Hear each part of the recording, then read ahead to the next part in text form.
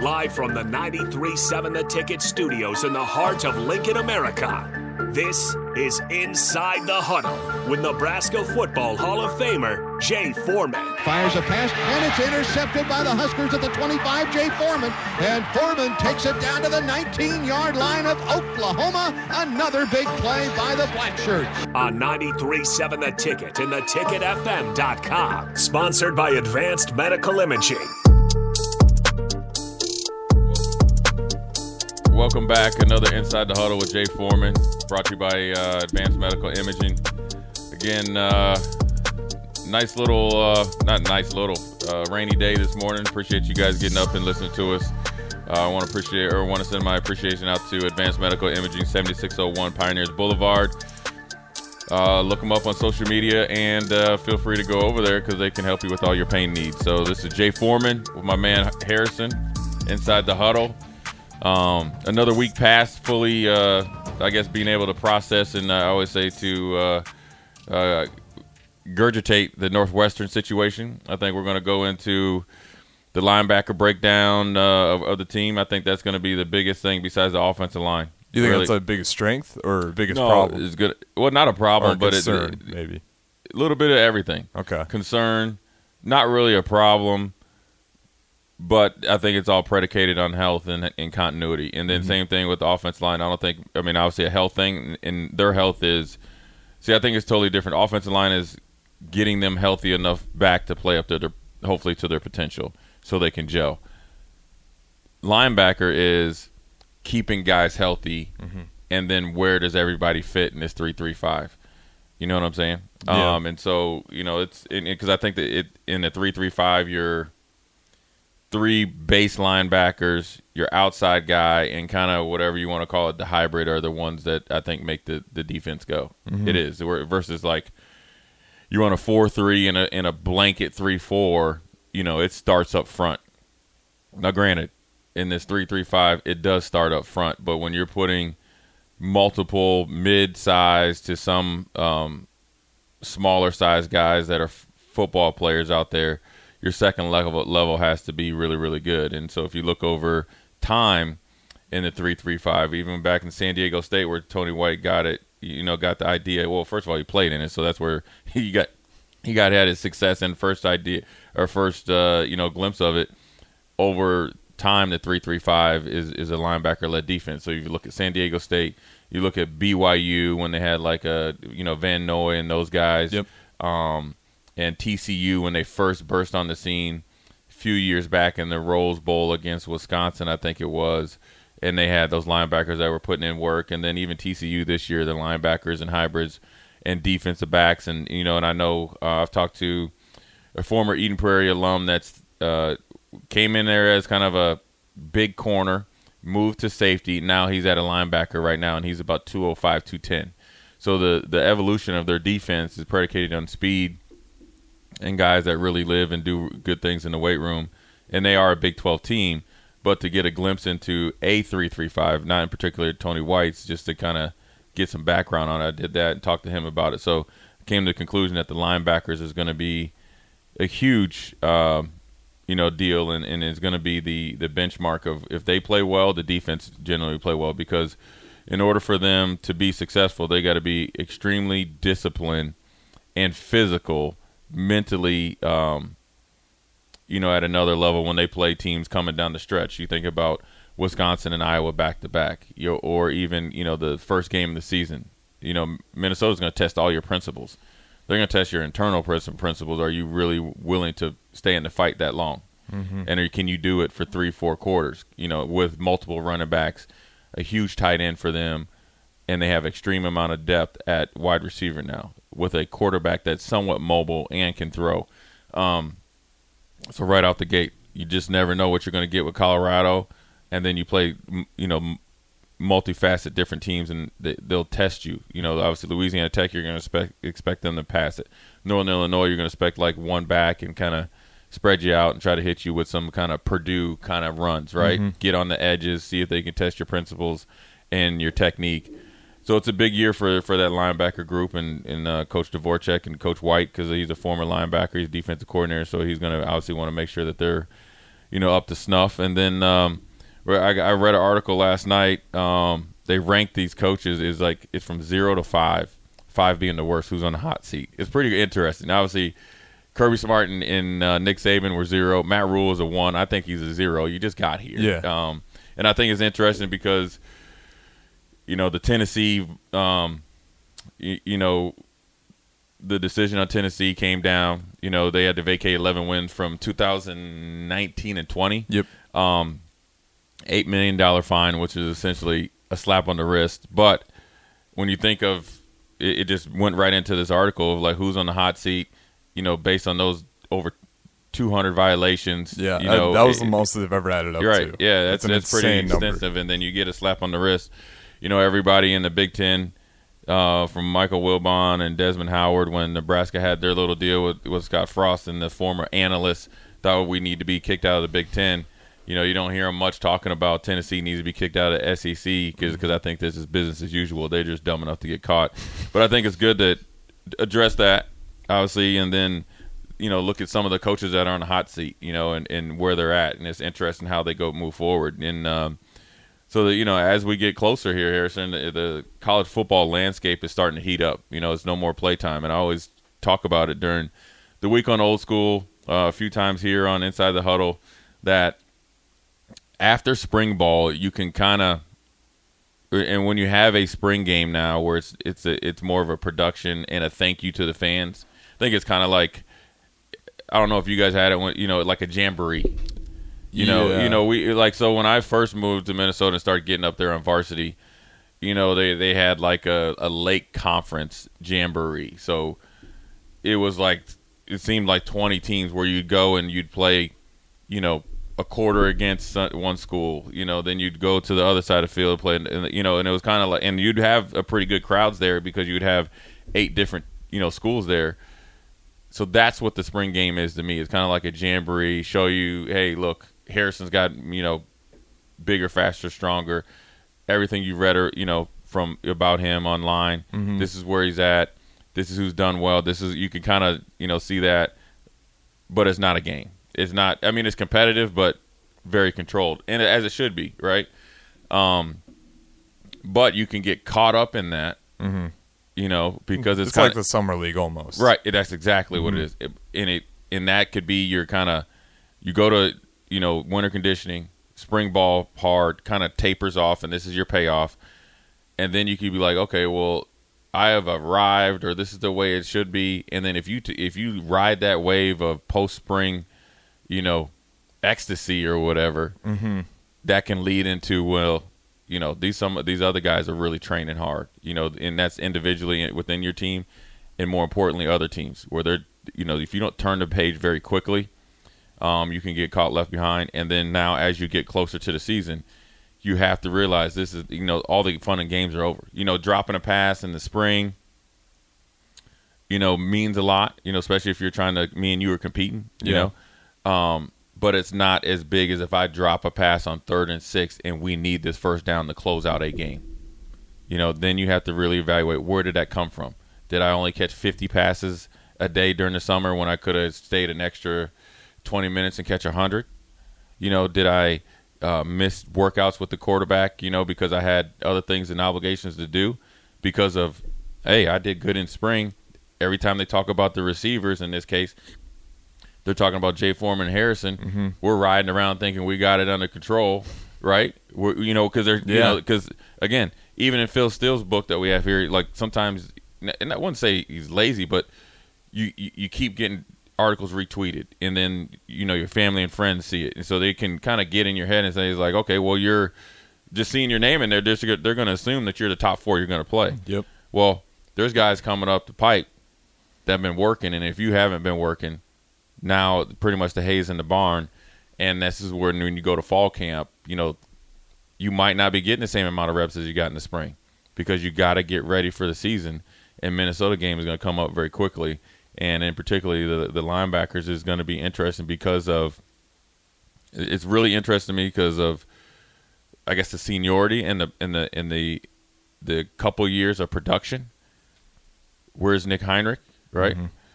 What has Luke Reimer done to become a better leader and find ways to kind of tweak his workouts to be healthy all season. Mm-hmm. And who's going to step up? Where's MJ Sherman going to play? Is he going to be off the ball? But we saw Jamari Butler play a little bit in the middle. Who else is going to step? Is it Garrett Snodgrass? Is it somebody that hadn't really gotten a realistic chance before? Or is it an incoming freshman like Fields or Dylan Rogers? Are you able to get past the threshold of the complimentary 4 games? And what I call the complimentary 4 games is a freshman, which I would have loved to have. You're a freshman. We can get you in the game, especially when we were playing or when I was there. We're beating teams pretty bad. So you got a nice cushion to go in and get some reps. Yeah. Who cares if not who cares, but I'm getting that out of my system, and I'm not losing a redshirt year. I'm actually getting, again, a glimpse into my strengths, weaknesses, and I'm getting playing time on a big stage. So if I make a huge leap after those 4 games, say I'm redshirted, when I come as a redshirt freshman, I'm 3 steps ahead versus for me, I went, for me in particular, I got here.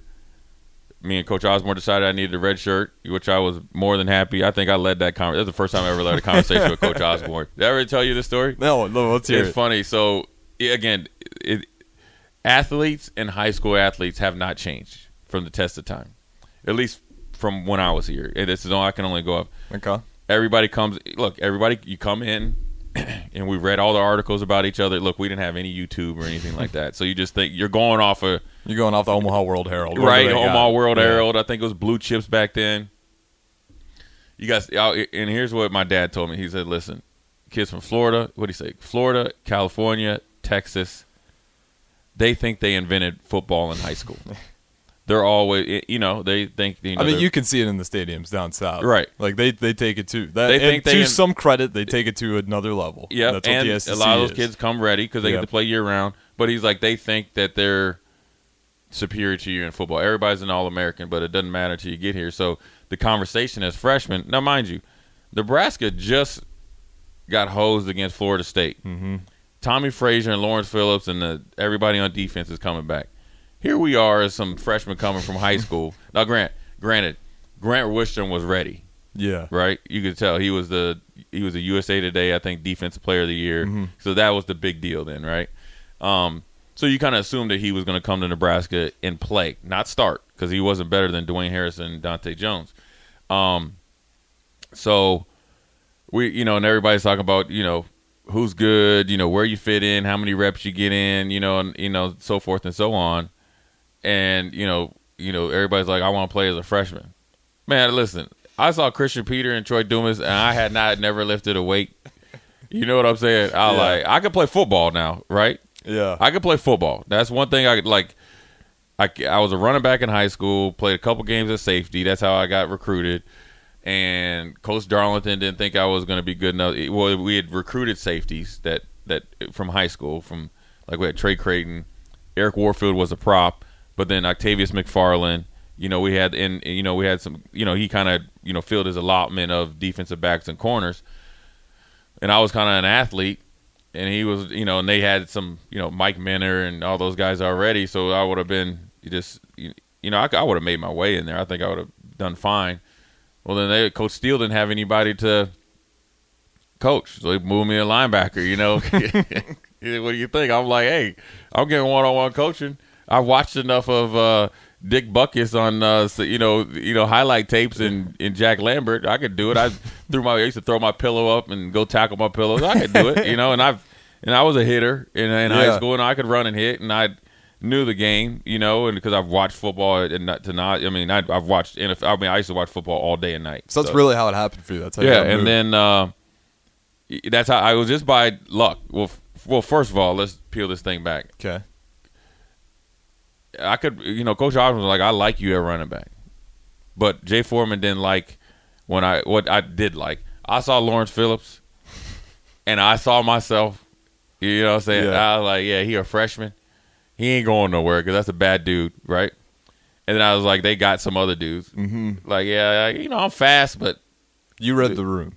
I saw it on live. I was like, it'd be 4 years before I'd be ready to do that, right? I think that's what players need, though. Because I was a different type of running back, though. Than Lawrence was next level. when he left college, he was 230, ran like a 4.3 flat. Mm-hmm. He would look at weights, and you know what I mean? It was just totally different, right? Just way superior athlete. And I was fine with that. Mm-hmm.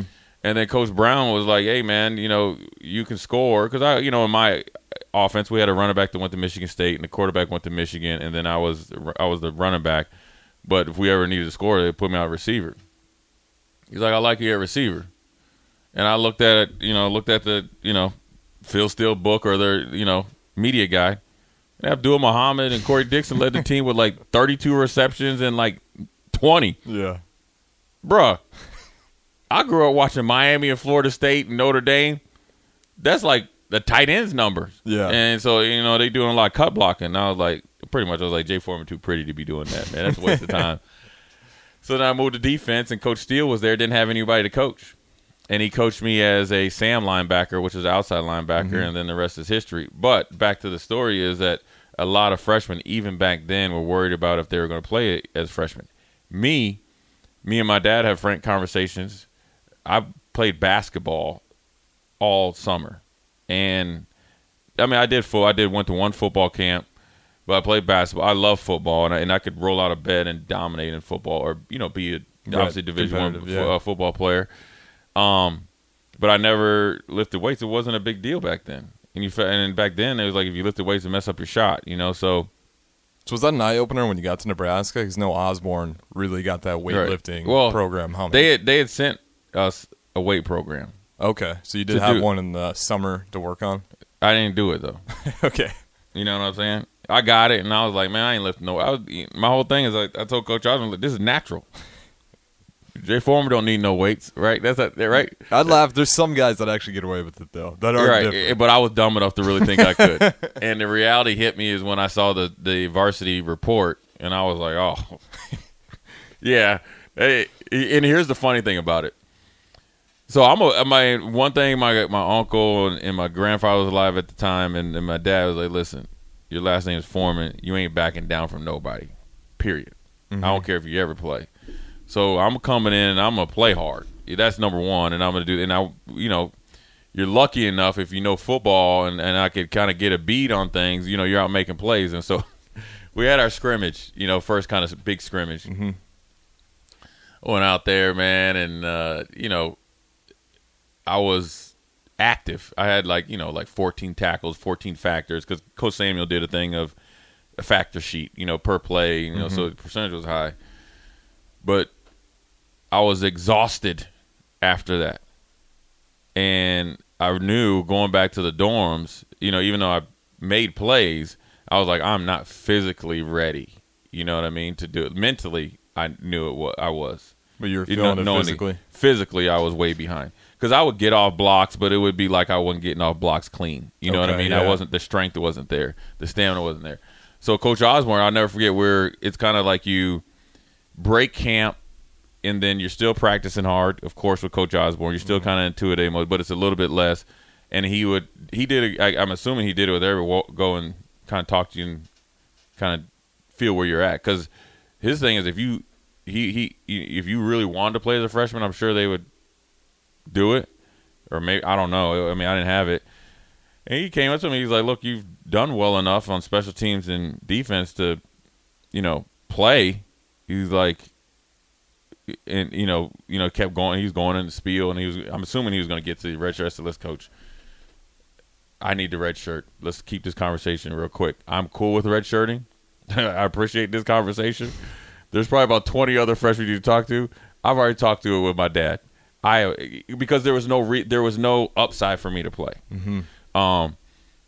I got a ton of work in practice. I got way more reps. I think that's what helped me start as a freshman. I went against Lawrence Phillips every day for a whole year, and we practiced hard versus getting a rep or two on defense and then forcing me in there and then waiting to see if I get in against some scrubs. Yeah. You know what I mean? So, but again, there's freshmen right now on the roster that probably think they need to play and they're just not ready, and that's the way it is because even though Nebraska was 4-8 last year, it's a big step up from high school, and it's a big step up for some guys that were left over from the team to the amount of work and expectations that they were getting to before. So everybody's on an even playing field.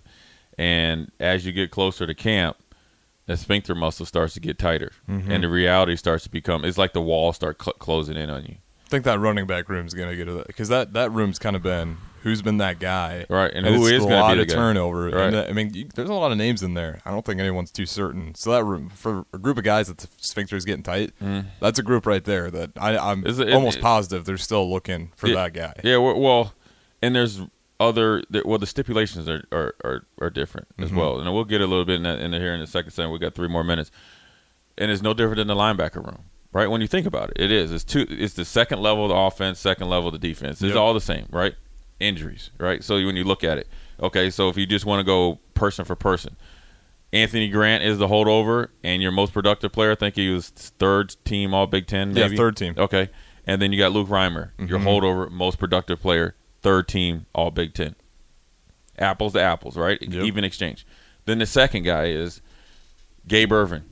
Injury prone, coming off an injury, had a good off season. What's he going to be able to do? Is he going to answer the bell? Nick Heinrich, okay, coming off an injury. Or if you want to throw an MJ Sherman in there, a prove it year for Gabe, prove it year for MJ getting a realistic chance. Then you got Ramir. You can say him and Nick. Then you can just go down, Emmett Johnson. What are we going to get from him? That could be is that a Gifford or is that a Javen Wright? Kind of like the Swiss Army knife type of guy. So can he step up into a bigger role? What game will he be a big factor in? So they're replication of each other. So nobody should feel comfortable sitting down. I mean, granted, Luke Reimer and Nick and MJ Sherman and Anthony Grant and maybe Gabe Ervin should sit down and say, as long as I handle my business, I'm going to be playing. Yeah, I think it's theirs to lose at this point. But you still want to see that development. They shouldn't be thinking that they arrived. They're not Blake Corum. It's a good answer, yeah. They're not Blake Corum or Edwards, right? They're not Henderson at Ohio State. They're not the 2 running backs from Penn State, Singleton and all those guys. They're just not. And that doesn't mean they can't be as good as – they're just not as cemented as them. Because the situations are different. It's a new coach, a new coaching staff, a new running back coach, a new coaching staff, new offense, and new expectations. So it's going to be interesting to see. I mean, it should be very, very competitive. It should be way more intense when they get into camp. Because if the expectations have changed internally, that means within themselves, it should come out in how they have prepared and how they play.